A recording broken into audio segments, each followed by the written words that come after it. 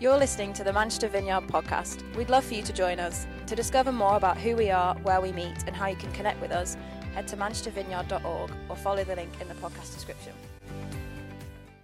Like, it's a bit weird. I feel like I should congratulate you for being here. I feel, just chatting with numerous people, it feels like COVID has been rampant this week. Sweets are coming back, FYI. We've missed them dearly, haven't we? It felt like the wrong week, you know? Oh my gosh, there's more people online than in the room. But you're going to be delighted you're here, and you're going to be delighted you're joining us online, because this week I'm going to be speaking on suffering well. Yay! Yeah, it's like great. I also just want to apologise. I think even for my style today, I just feel this one. There's something going on here, but we'll see where we go. But anyway, I'm doing this series in Corinthians. We aren't going verse by verse or chapter by chapter. We're kind of skimming along and then dipping in at certain points, doing a slightly deeper dive. And today we're going to flip into 2 Corinthians and look at chapter 1. If you dip in and out of what I'm saying, if there were to be a take-home this week, I want to say it's this. I desperately, desperately long for you to have spiritual eyes. That's kind of the context of where I'm trying to go with this. We have to see spiritually rather than physically or circumstantially. 2 Corinthians 5:7 says, "For we live by believing, not by seeing." That's kind of our heritage. And I want to tell you this little story this morning. And I want you to know, I try to be quite measured about these things. I think it's really important that I am. I think it's important that you have a trust in me and you don't think I'm wild and I've lost it. Equally, sometimes I read the Bible and I see a lot of the characters in there and I'm like, I don't know if you've ever seen that. Like, a lot of them are actually quite wild and eccentric. And so the story I'm going to tell you today actually isn't that wild in comparison to some of those stories. I just think we often see through a natural lens rather than a spiritual lens. And if we see through the spiritual lens, it alters the way we see things. And we need to see through the spiritual. And alongside that, the more we're known, the more we can be grown. And that's kind of the context of the series. The basis of this series I've called Known to be Grown.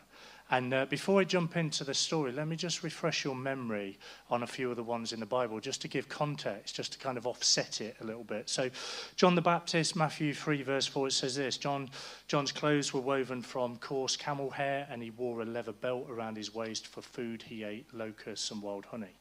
His ministry was totally different to anything else of this day, let alone that day, and yet the crowds flocked to hear him and to be baptized in water. Noah certainly was eccentric. Genesis 6, Hebrews 11, he built an ark at a time when the rain was not known on the earth. Abraham was, Hebrews 11, he went out by faith, taking his wife and a number of others with him, not knowing where he was going. Sarah was, Hebrews 11, she believed in a promise from God that was an impossibility, and yet it happened anyway. At the age of 90, she became a mother. Joshua was, he believed that the walls of Jericho would fall down, Joshua 6, and that the sun would stand still if he spoke to it, Joshua 10. He did, and it did. Gideon was, Judges 6, especially with regards to the fleece that many of us would know about, and God cooperated with him. Samson was, he tore a young lion up into pieces like it was a rotten rag, Joshua 14.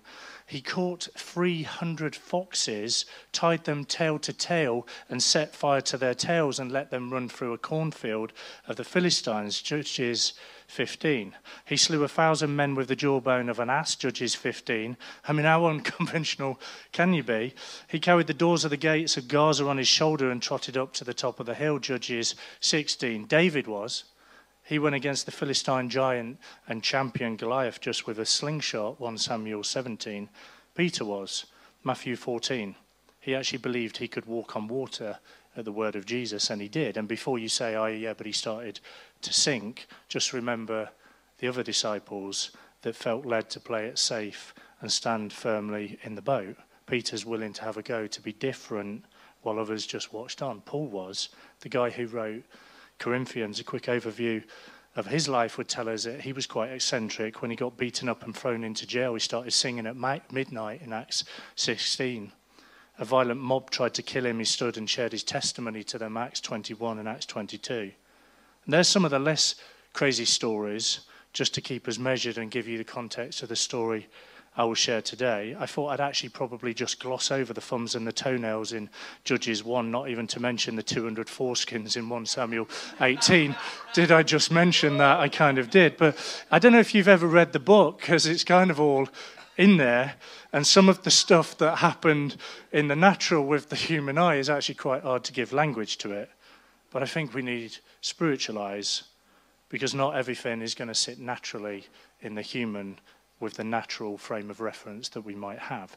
So the story I'm going to tell you, actually, I don't think is that wild at all, given the context of all of that. But when we have spiritual eyes, it unlocks something slightly bigger than we will ever see in the natural. 2 Corinthians 5:7, for we live by believing, not by seeing.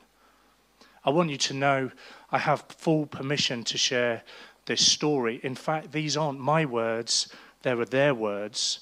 Normally, when I tell a story, I always have permission, but I try and conceal the identity of the person. But for the full impact of this one, it's going to be virtually impossible. So I need you to know, while she's not here this morning, and Danny and Abby are joining us online because they're isolating, this is about Abby. A number of you will know her fairly well. During lockdown, she was living alone, so actually lived with us for long periods. She's family to us, as you're known when somebody shares on this level of openness, that they put their hearts in your hands. So please, please, please be aware of that and be sensitive to that. I realise she's not here in person, but a number of you will be impacted by what she said. So this is her words rather than mine. She said, a quick background. When I was 23 and in a long-term relationship, very suddenly and unexpectedly, it ended. I had very little clarity over why, and it was followed by a year of back and forth between us, which ended when I discovered he was in another relationship. This caused me a huge amount of heartache and devastation, as I came to terms with what I thought was my future and what it would be would now look very different. I went on a journey of pain and healing over the years. God was incredibly kind, and I slowly healed and moved on. I identify that it was such a blessing, looking back, that the relationship had ended. I did, however, have a lot of thought processing where I over-apologized for everything and worried a lot about what people thought of me, as well as withdrawing from things and opportunities, as I didn't think I was good enough. This wasn't like a heavy thought process. It was just kind of a constant in the background of how I thought it was. Fast forward 7 years, here I am living in Manchester in a place of singleness that sometimes I was okay with and sometimes not. I began getting some incredibly serious headaches that ended up with me in A&E and subsequently being admitted to ACU with what was suspected as a brain bleed. This was a scary thing, and entering ACU ward alone was horrible, but I had some incredible friends who dropped everything to sit in A&E with me, and a friend who left holiday early to hold my hand through the lumbar punctures, explaining what was happening whilst waiting for the results. I have an amazing dad who got straight on the train and travelled 5 hours to be there to pick me up and to take me home. CT scans and lumbar punctures revealed, thankfully, there was no bleed, but it remained very unclear why my blood pressure and headaches were so bad. I was signed off work, and the consultants wanted me to continue, as they wanted to continue to look into what it could be. They thought it may be severe tension headaches as a result of stress, and I was given tablets for that. They were mild antidepressants and actually had quite a negative effect, and I ended up being in a very low place. I ended up being signed off work for another 2 weeks. Under the advice of my GP, I came off all painkillers and was encouraged to get outside, avoid screens, and slowly my headaches eased. They never fully went, and although not as severe, sometimes they were bad and were an ongoing annoyance.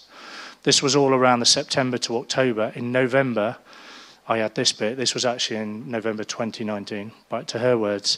She says, I went to Cause to Live for, and I got there in the evening of the first day. There was lots of mentions of headaches during ministry, and there was a call for people to respond to having ongoing headaches. I stood up to be prayed for, but there was no change, and it felt incredibly frustrating. I ended up speaking to Paul, who felt there could be something more spiritual at play, but wanted somebody who didn't know me to pray with us. Paul, you could explain this bit a lot better. I possibly now could, but I'm not going to because of time. She goes on to say, we prayed and with Chad, the guy who was speaking at the conference, and Steph joined us, and that gave me a sense of security as she knows me well and knew my journey. Let me just potentially add in here, I would say for me in my life, this has been a really, really big deal. When I feel safe, when I'm with people that know me, when I'm known, I'm often grown because I'm open to something of the Lord, because I stand or sit around people who I know are for me, and it brings something of the natural to something of the new supernatural. Anyway, I go on. She says, Chad explained that often headaches can be the result of unforgiveness. I remember thinking, well, I don't have anyone to forgive. And he said, is there anyone you need to forgive? And I thought, at a push, I guess, my ex-boyfriend. But inside, I'm thinking, not really. That was a long time ago, and I've forgiven him. He asked me why, and then without even thinking, I immediately said, because he made me feel so unworthy, and it flowed into every aspect of my life. I'd never actually thought about it that way, so I knew it must be something of the Holy Spirit. At that moment, there was such a rush of the Spirit, and I was quite overwhelmed. This was something I'd never really thought and hadn't realized that I felt that way. It was very powerful as the three of them prayed for me, and I had an incredible encounter with the Lord. It was quite overwhelming. Chad made me speak out some truths like, I am worthy, I'm a daughter of the King, etc. And as I started to really physically to struggle to say them, honestly, it felt like a battle. As I finally said them with meaning, I had such a surge of an intense headache. Again, the three continued to pray and lead me through it. Afterwards, Chad explained that he had a sense in the moment of my breakup and in that time of brokenness that the enemy got in with a lie that I was unworthy. He explained that it was as if the enemy had set up his desk and occupied an area of my brain for the next 7 years, and he'd just become comfy there. And as the Lord was inviting me into into more, there was a battle over that space, hence the headaches. It was quite profound and significant, and there was a substantial releasing, healing, and shift for me, which was amazing, and quite an instant change in my headaches, which have never come back as bad or in that way since, and in my thought processes. Since then, it's like God has been mopping up at the edges slightly. I've still had to choose to push and press into more of God and wanted to do that. And I've noticed that as he removes more and releases more, there is still more to do. It's actually such a precious thing as he doesn't leave us where we are. He moves us to where he wants us to be totally free. The whole journey, which is continuing, has taught me a lot. But definitely that we have to choose to deal with the stuff. I could have easily not pushed it. I could have pushed it down and tried to press on. But it's identifying it's not okay, I think that. And that there is something more to this physical thing and seeking God in that. In order to do that, I think it's so important that you're known. I know I wouldn't have been able to had I have had that encounter if it wasn't for close friends who knew me and identified there was more at play, prayed with me, and also had a depth of wisdom and discernment to discern the call and to call out what was going on. Being prayed for like that also takes a degree of vulnerability, and having someone there who totally knew me, could hold my hand, and gave me a sense of safety to push in. Also, when I prayed for, I remembered having a moment where I thought, is this right? This feels a bit wild. And Steph Brain, who had walked with me so closely since the breakup and also had a discernment of the Spirit that was able to encourage me that, yes, this is the right thing. She was there to walk with me afterwards and to celebrate what God has done whilst encouraging me to press into more. And that is so important. A couple of things. Firstly, Abby, I know you're not here, but thank you for your vulnerability. I think we can learn an incredible amount. Secondly, I always try and conceal it, who it is, and I also try and conceal that we were involved, but it's hard to do.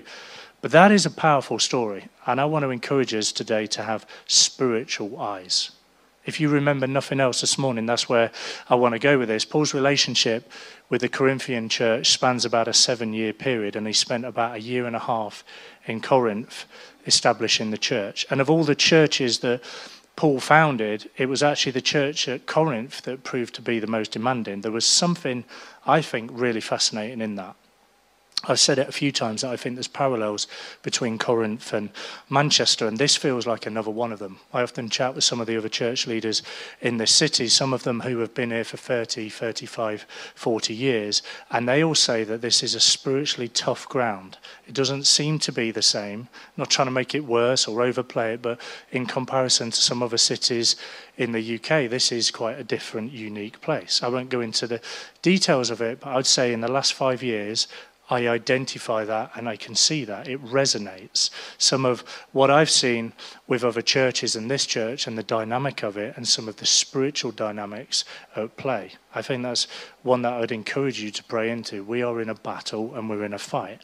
But let me just jump into 2 Corinthians chapter 1. Let me start at verse 3 because it says this: "All praise to God, the Father of our Lord Jesus Christ. God is our merciful Father and the source of all comfort."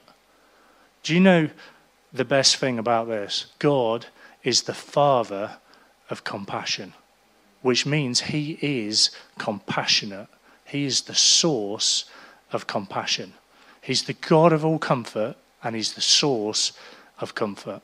Isaiah 40 verse 1, God speaks this over Isaiah. He says, "Comfort, comfort my people, says your God." Isaiah 66 verse 13, "I will comfort you there in Jerusalem as a mother comforts her child." The God we find in the Bible has knowable qualities. We can know God. The God of all comfort can comfort us. I kind of feel like we could stop there, wrap up and go home. Job done. All is well in the world if we actually understand the reality of that. If you need comfort, you're in the right place.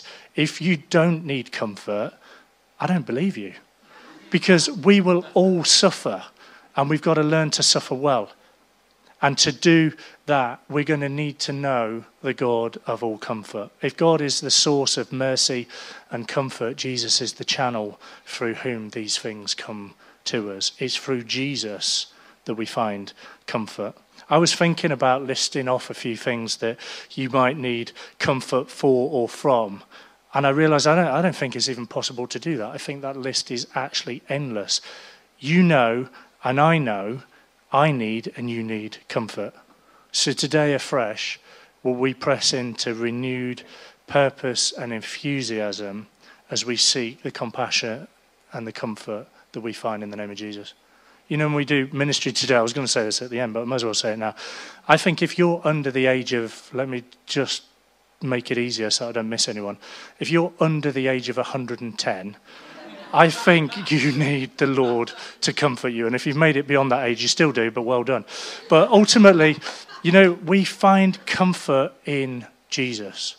I just want to celebrate Abby's story, first and foremost, because she found comfort in Jesus. We try and find it in other places, but we have to find it in Jesus. Verse 4, he comforts us in all of our troubles so that we can comfort others. When they are troubled, we'll be able to give them the same comfort that God has given us. So hang on a minute. He comforts us in our troubles, and he gives us something to give to others. And the thing he's given us, and the thing that he's given us to give to others, is Jesus. See, we don't give ourselves, we give Jesus. It's not a depleting of our reserves, it's a giving of him. It's a stewarding and a reflecting of something of the Almighty. Man alive, that's kind of like when we pray for people and they cry initially, we're always like, don't rush in with the tissues. Don't bring a human thing. It's not that we don't care, but I'm like, let the Lord do it. You don't need me, you need him. We want people to meet with God, not with our humanness. Honestly, we don't need each other. We need him. Now, I'm not saying we don't need each other. Of course we need each other. But do you see what I mean? Because God is a father, and he created us to be in family, and he designed us to interrelate, and he places the lonely in family, and is a father to the fatherless.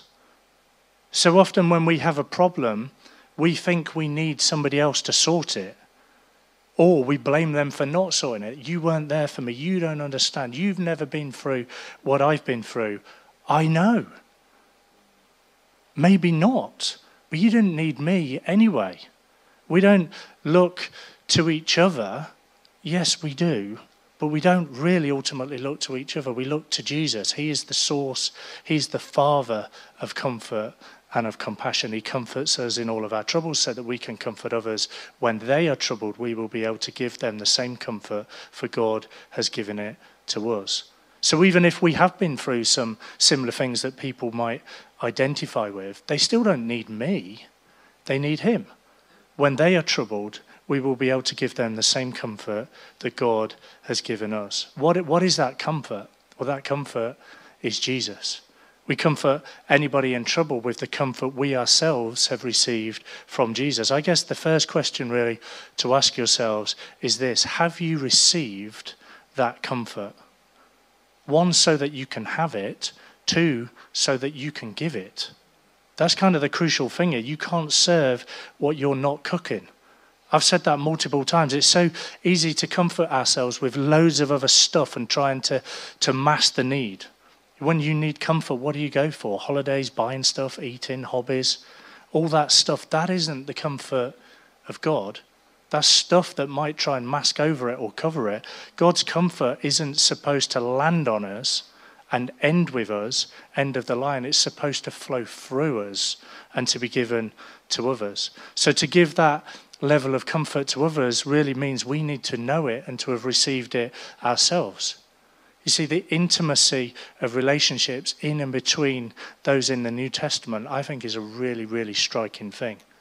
The members of that group, that community, the formation of that church, they knew each other and therefore were able to give and receive comfort. In modern day churches, I would say we are wrestling for this thing. In a highly, highly transient city such as Corinth, or we could say Manchester, when interconnectedness is absolutely savaged by the pandemic, we've got to fight for this. You can't program this. You can't have an event or a training course that's going to deliver it. You can't manufacture this thing. This comes first through giving ourselves to Jesus, and secondly, spending ourselves on each other. How do we comfort each other? Well, clearly we need to care about others, and we need to be sensitive to their feelings and to their emotions. Romans 12 verse 15, be happy with those who are happy and weep with those who weep. Live in harmony with each other. We share in the good times and we share in the hard times, and he tags on the end of that, not just the happy with those that are happy and weep with those that weep, but live in harmony with each other. Why does he chuck that on the end of that sentence? Because we are so good in the natural at tripping over each other. And that is an inhibitor and a limiter to caring for each other. We aren't going to care for someone if we're squabbling with them, if we're comparing, if we're jealous of them or about them, or feeling that we haven't had our need met, or whatever it might be. There's something fascinating in the overall of the book, but in this particular letter, that power and weakness are a real theme. We suffer the weakness of troubles, and yet we find the power of God in his mercy and in his comfort. Although our sense of trouble and weakness may be great, the power of God is always greater. There's a real danger today that some will try and offer immediate health and prosperity and being due to us, owed to us by God. It's such a dangerous trap, and it seems to work so well for a culture that is desperate for immediacy and instant gratification. And yet Paul reflects those sufferings, and he promises not immediate healing or success, but the comfort of God, which you will experience if you patiently endure. That's what this passage talks about. If you read it today, this afternoon, I'd encourage you. It's patiently enduring. It's suffering well. Sometimes we're just going to have to endure, patiently endure, but we do so with the backdrop of having spiritual eyes. It says this, verse 6 and 7, then you can patiently endure the same things we suffer. We are confident that as you share in our sufferings, you will also share in the comfort God gives us. Wow. Now, the suffering and the troubles that I've talked about to some of you at numerous points in your life could seem incredibly heavy. Can I just read on? Because it says verse 8 and 9. We think you ought to know, dear brothers and sisters, about the trouble we went through in the province of Asia. We were crushed and overwhelmed beyond our ability to endure. And we thought we would never live through it. In fact, we expected to die. He's talking about some stuff he's experienced in Ephesus and how God has delivered him. And I've heard those who have walked through periods of depression actually use very similar language. I'm not trying to say it's only that, but sometimes just been weighed down and crushed.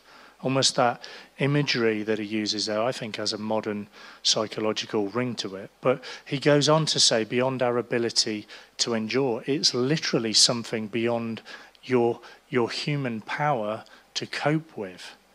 You could reframe it and you could say this: we were indescribably beyond our limits of our own power, brought down into the absolute depths.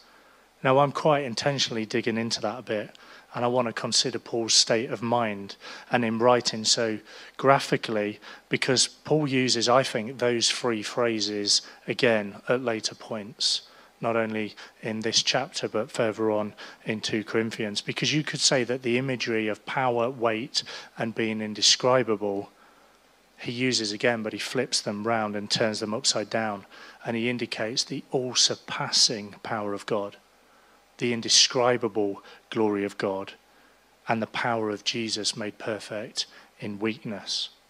That's all to come in the following chapters, but it's suffering well with spiritual eyes. You see, Paul was in a difficult place. He was in a bad place. He says, verse 9, in fact, we expected to die, and yet the weakness turns to strength. He says, as a result, we stop relying on ourselves and learn to rely only on God who raises the dead. And he did rescue us from mortal danger, and he will rescue us again. We've placed our confidence in him, and he will continue to rescue us. See, in the sentence of death that he's received, it caused him to rely on God. He placed his hope in God. The ordeal that he's faced in Asia, whatever specifics that was, seemed to be a weight carried by him that endured with him, the memory and the scarring and the pain of it, and yet it had activated an ongoing reliance on God and a hope in God. Now that, I think, is absolutely crucial. Some of you will go through stuff, some of you are going through stuff, and it's hard, it will be horrible, it's draining, it's all-consuming, and you wish it had never been that way. For Paul, how he went through it, and it wasn't that the pain or the concept or the idea of it suddenly vanished, it's that he reframed it, was able to learn from it, and now there's a deeper trust in God. He's not become battle-weary or scarred or resentful. He's become empowered and emboldened. Through the experience of utter helplessness, Paul has come to a new appreciation and understanding of the power of God who raises people from the dead. Now, here's kind of the problem in how all of that relates to us now, because it's kind of very easy to regard this God as a remote God and a distant God from our present situation and circumstances, to think of him as a God of theology rather than a God of reality. Now, we can't just rely on the God of yesterday and the God of tomorrow. We've got to develop a growing confidence and understanding of the God of today. If not, how will we have access to the God of comfort, who will comfort not only us, but allow us to steward that comfort to others? We can't shrink back from our troubles and challenges and hardships. We must allow ourselves to be drawn into a deeper confidence that God will comfort us and God will sustain us. Now, it's easy sometimes, I think, to want to bypass challenges, to get them done, get them out of the way, to go around them. It can be easy to be rocked, and it can be easy to be wobbled by them. But Paul is saying that his experience in Asia was able to make him more reliant on God, and that showed that the power reached even into what at times was evil circumstances, and it drew Paul into a deeper relationship with God. See, I love this stuff because this is really the kingdom stuff. And we're kingdom people, and we hold the tension. And the tension at times can be hard, but we have a theology of both pain and suffering, but also breakthrough and breaking in. Whilst there's pain and suffering on the one hand, also on the other hand, the kingdom can break in, and we see remarkable breakthrough. And we cannot be people that step back from believing that. Not always because we see it, but because that's what he said.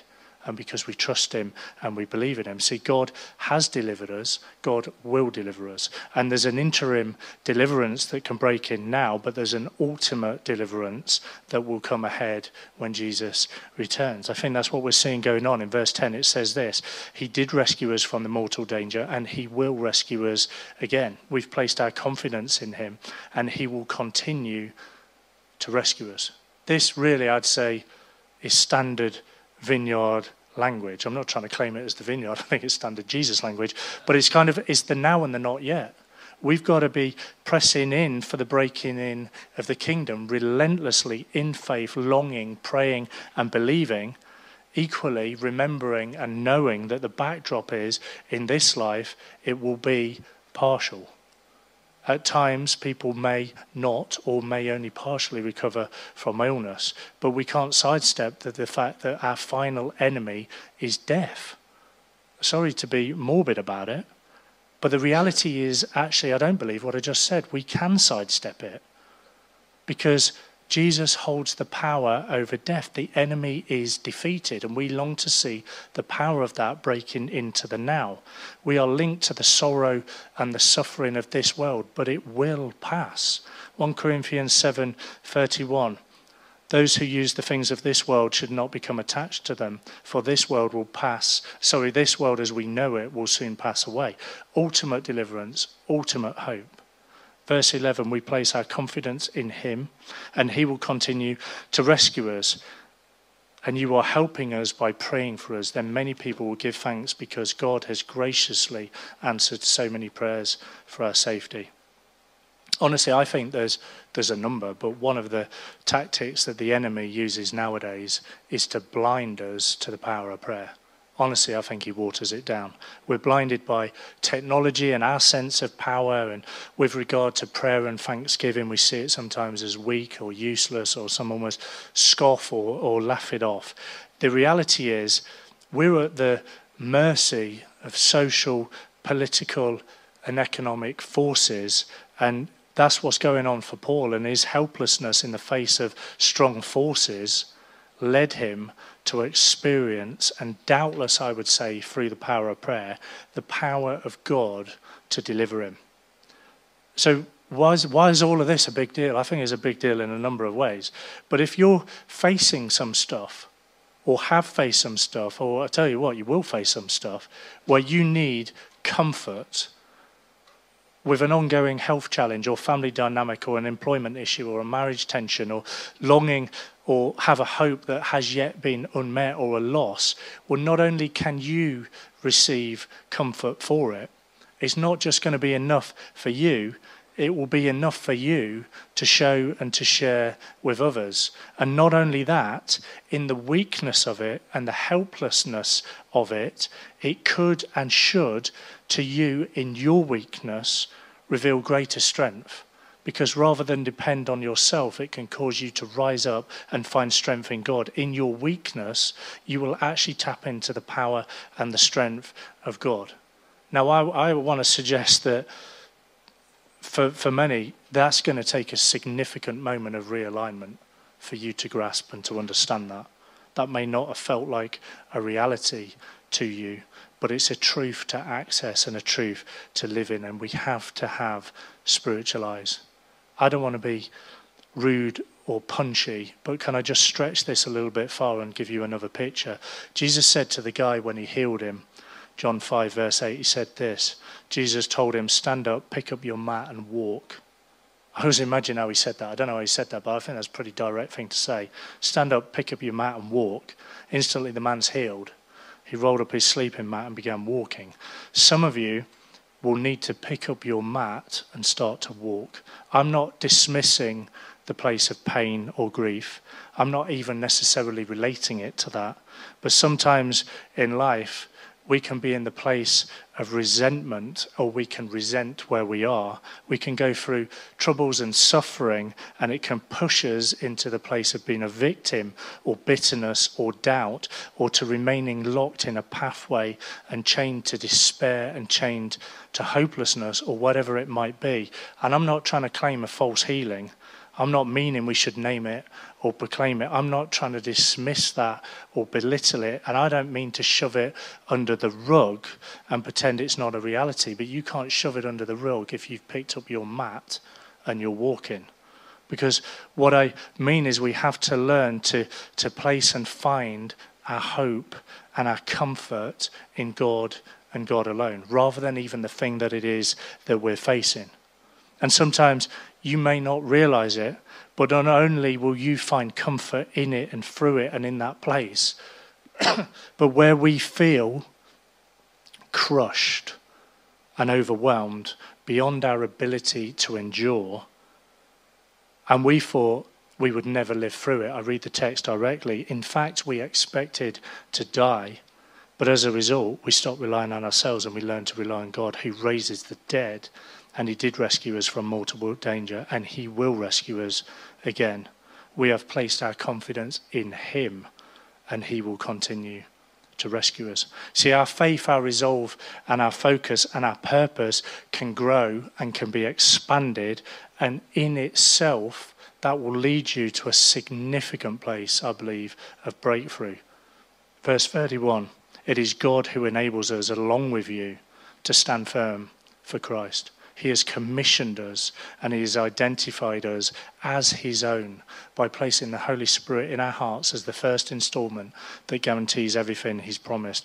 Now I call upon God as my witness, and I'm telling the truth. The reason I didn't return to Corinth was to spare you from a severe rebuke.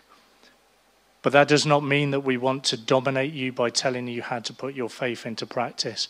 We want to work together so that you will be full of joy, for it is by faith that you stand firm.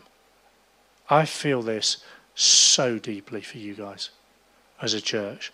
We want to work together so that you will be full of joy, for it is by your own faith that you stand firm. Would you have faith to stand firm? Would you find the joy of the Lord in the comfort of the Lord? Because your discipleship, you've got to own it. You can't land it on someone else. You've got to take active ownership of it yourselves. You've got to be known to be grown. But please, please, please partner with the Holy Spirit. It is God who enables us, along with you, to stand firm for Christ. It's him that does it.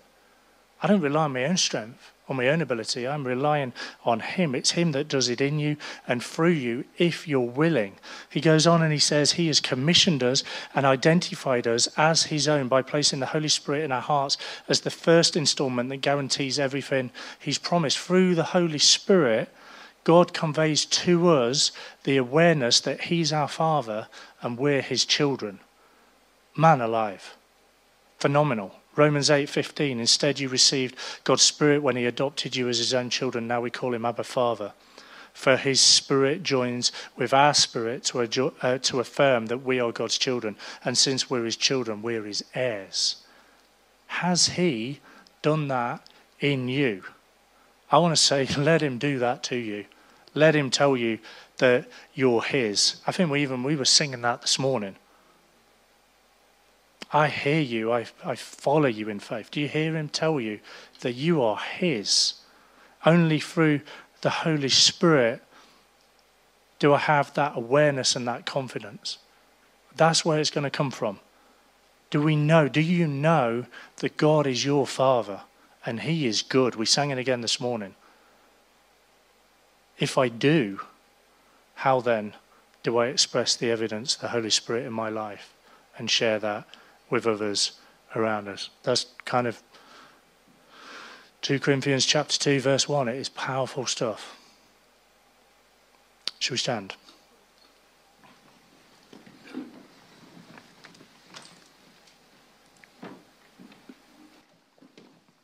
If you're new in the room,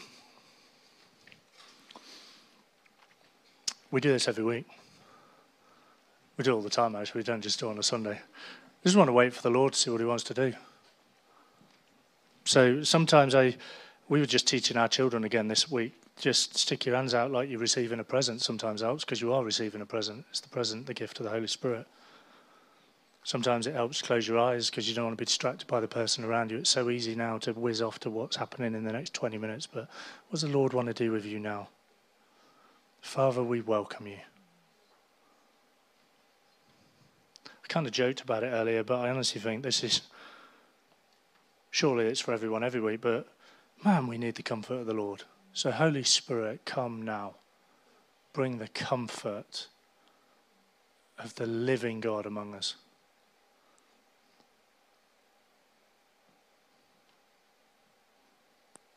Let's just wait a bit for him.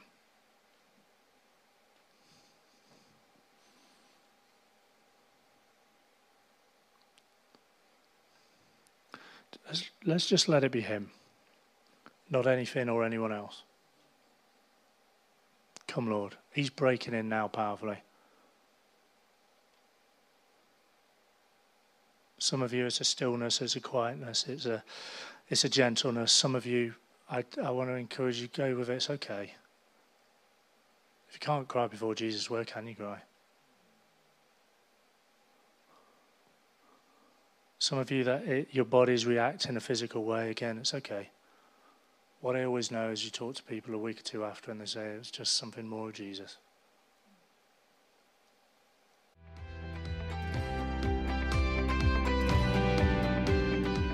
Thanks for listening. To find out more, head to manchestervineyard.org or follow the link in the podcast description.